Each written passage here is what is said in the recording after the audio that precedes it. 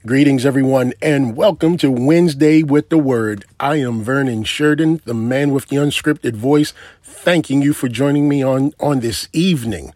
You know, as you leave Bible study, as you leave the store, as you settle down for this evening's rest, I want you to be able to have the opportunity to hear the Word as you continue through the rest of your work week.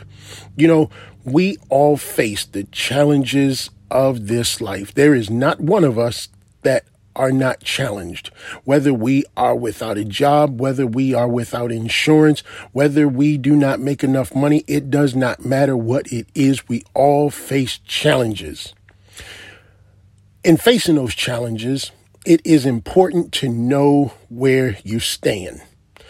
You've heard me say on this podcast before that accepting the Lord Jesus is the most important decision you'll ever make in your life. And it is the most important decision you'll ever make in your life because it is a life-giving decision. Accepting the Lord, which a lot of people will not do. But I still have to get it out there. How important it is to accept the Lord as your personal Savior, simply because He knows you. He has known you long before you knew yourself, and He has given you the opportunity to be in this world. To be in this world means someone had to place you here. Science will say things like a cell or matter, things of a scientific standpoint, but in Jeremiah 1:5, the Lord God is telling Jeremiah then, as He is telling us now, before I formed you in the womb, I knew you.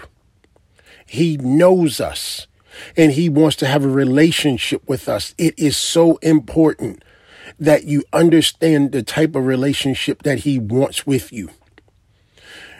The type of relationship He wants with you is an everlasting relationship, one that overshadows time and space.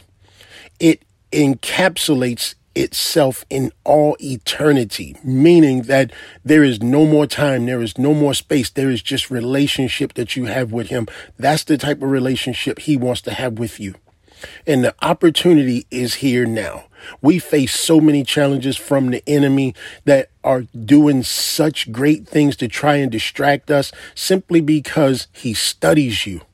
He knows your every move. He knows your thought, not your thoughts. Forgive me for saying that, not your thoughts, but He knows how to entertain your thoughts.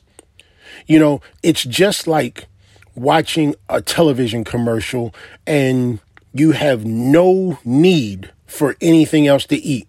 You are full, you are rested, you're ready for bed, and a TV commercial comes on talking about, don't you think you really would want a bacon burger right now? You know you want it, so why not hop up, come on down, and get your bacon burger right now. It's only 99 cents at your local restaurant. All of a sudden, in your mind, you begin to think, well, maybe I do want a bacon burger. It's not too late. I am hungry. Yeah, I ate a couple hours ago, but man, I sure am hungry right now. See, things of that nature are triggers. They are things that are thrown at you to get you to forget about what you've just done and to get you to do something else that you hadn't planned on doing. And see, this is how the enemy studies you. This is what the enemy does to distract you. You had no intentions of doing the things that you did, but the enemy saw a way how he could get you to get distracted. The reason I say he studies you as opposed to the Lord knowing you is because over in Matthew 4, when Jesus went into the wilderness, just before he started his ministry, his earthly ministry, that is, he spent 40 days in the wilderness. And those 40 days, the enemy did not attack our Savior. He did not come at him at one time. It wasn't until the enemy saw after 40 days that our Savior was weak, that he was drained of energy, that he was hungry, he was tired because he was human. and the toll that it took on his body to endure 40 days without eating, without drinking, without supplying his nourishment in his body, it took a toll on him. And you know what the enemy did? He studied him the whole 40 days, which is why it was so easy for him to come and say, turn those stones into bread. Come and throw yourself off the cliff. Come and worship me. But what our Savior did, he set the example for those who would accept him as their Lord and Savior. He used the word against him. Now, we are not perfect. We all know that all has sinned and fallen short of the glory of God. We all know this. And as I said on last Saturday, as a sinner, it is better. It is better to be a repentant sinner than it is to be an habitual sinner. I'll say it just like that. It is better to be a repentant sinner because we know we're sinners. We know we can't clean up our own mess because we know we cause our own mess because we would rather sin than do the things that the Lord has asked us to do. And it's only two. Love the Lord your God with all your heart, all your mind, and all your soul, and love your neighbor as yourself. And we can't even live up to that. We would much rather bash our neighbor, ignore our neighbor, covet our neighbor's belongings, want the things that our neighbor has that we can't have, knowing that we can do the same thing that our neighbor has done in getting those things. We would rather talk about our neighbor. We would rather not have any type of communication with our neighbor. But you have to understand, these are the things that we choose to do out of our sinness, out of our sin sickness. This is what we choose to do. And the enemy, because he has studied us so well, because he knows how to trigger us, he does things that will bring that trigger to a full explosion. But Jesus used the word against him. He told him what the word says, and it was the word that chased him away. He did not entertain the devil. He did not entertain the thoughts and practices of the world. He used the word against him because it is the word that will set you free. And speaking of the word, let me tell you, it is one thing to read the word. It is one thing to recite the word to others. But what about when you live the word? What happens then? Let me tell you something. You become a powerful weapon in the hand of God when you live the word. And I'm not just talking about, you get up on some days and you recite scripture to someone, or you read the scripture on the side of the bed before you get out and head to work, because if you get cut off, you're going to lose everything you just read. I'm talking about living the word. I'm talking about 24/7, 7 days a week, that you are the same person the night before as you are the next day. There is something powerful about an individual who lives the word. And we have the opportunity to live the word in our flesh. Doesn't mean that we'll be perfect, because none was perfect but Christ. What it means is that we have the opportunity to live the word before all mankind. And it is so important. Just as Adam and Eve was studied, so will you be studied. You will be looked at. You will be spied on. You will be checked in on from time to time, simply to see what it is that can be used to trip you up. Just like in Job.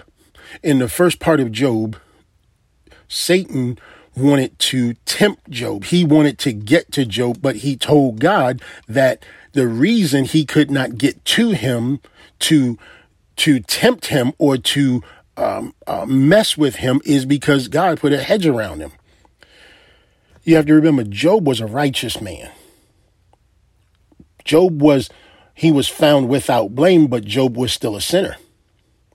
And so the Lord removed the hedge from around him because Satan had studied him so well that he knew that there had to be some type of protection around him that he couldn't get to. And that's why he told God, he said, if you remove the hedge from around him, he'll curse you to your face.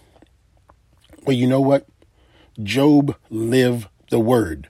Now, if you read the entire book of Job, as I have, you will know that even when you live the word, the stress level can mount upon you because we are still flesh. We are still human, and we still have a level of tolerance that when we reach that threshold, we can explode.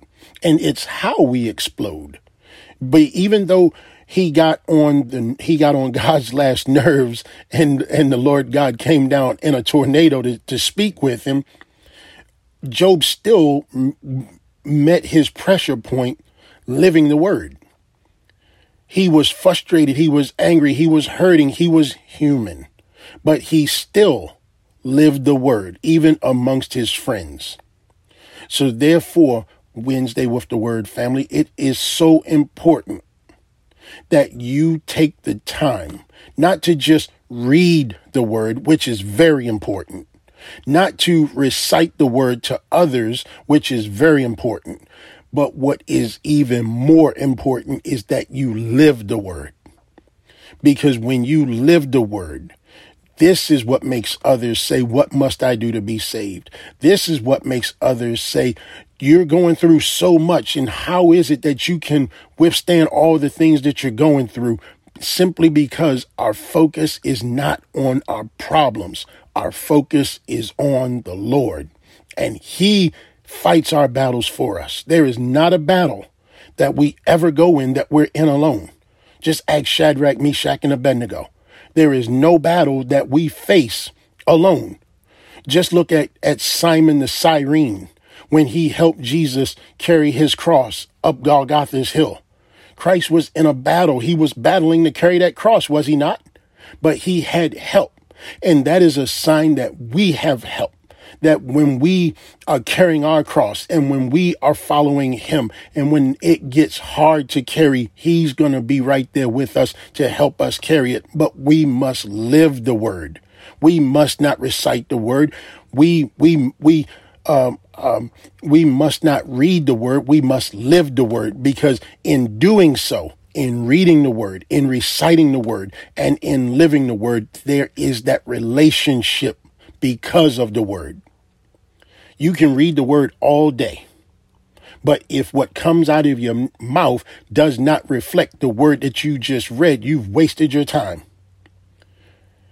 You can recite the word all day long, but if someone gets into your head by way of being studied by the devil through someone else, that you're being studied for, knowing that an individual has a way of getting in to you, then you've done it for nothing. But when you live the word, it does not matter what anyone says to you. It does not matter what anyone does to you. Living the word means just that. You are living the word, and that carries volumes. You become such a powerful weapon in the hands of the Lord. Wednesday with the Word family, that's all I have for now.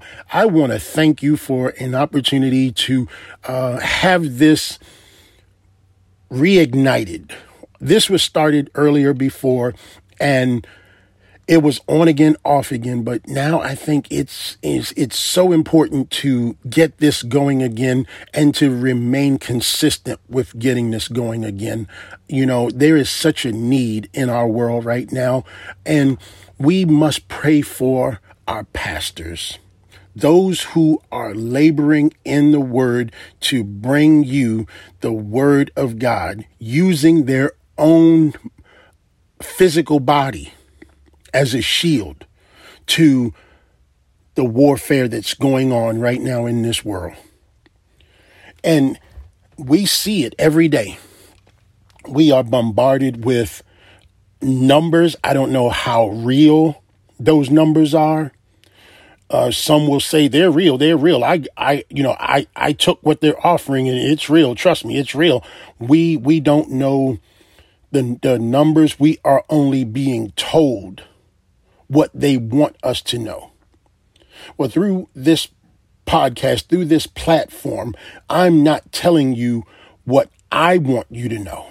I'm telling you the opportunity that you have in knowing this for yourself, because it is so important, Wednesday with the Word family, that you get this for yourself, simply because it is better to know him before you meet him. So that way no one will say, I never heard this word before. I never had the opportunity to hear this word before, because that will not get you in. I've done that plenty of times when I was forgot on the job, something I needed to do, something that I knew I would get in trouble for. I would just flat out say, I wasn't told. I didn't get the memo. I didn't hear about that. And it kind of smoothed things over. Well, this situation, Wednesday with the Word family, it will not smooth over.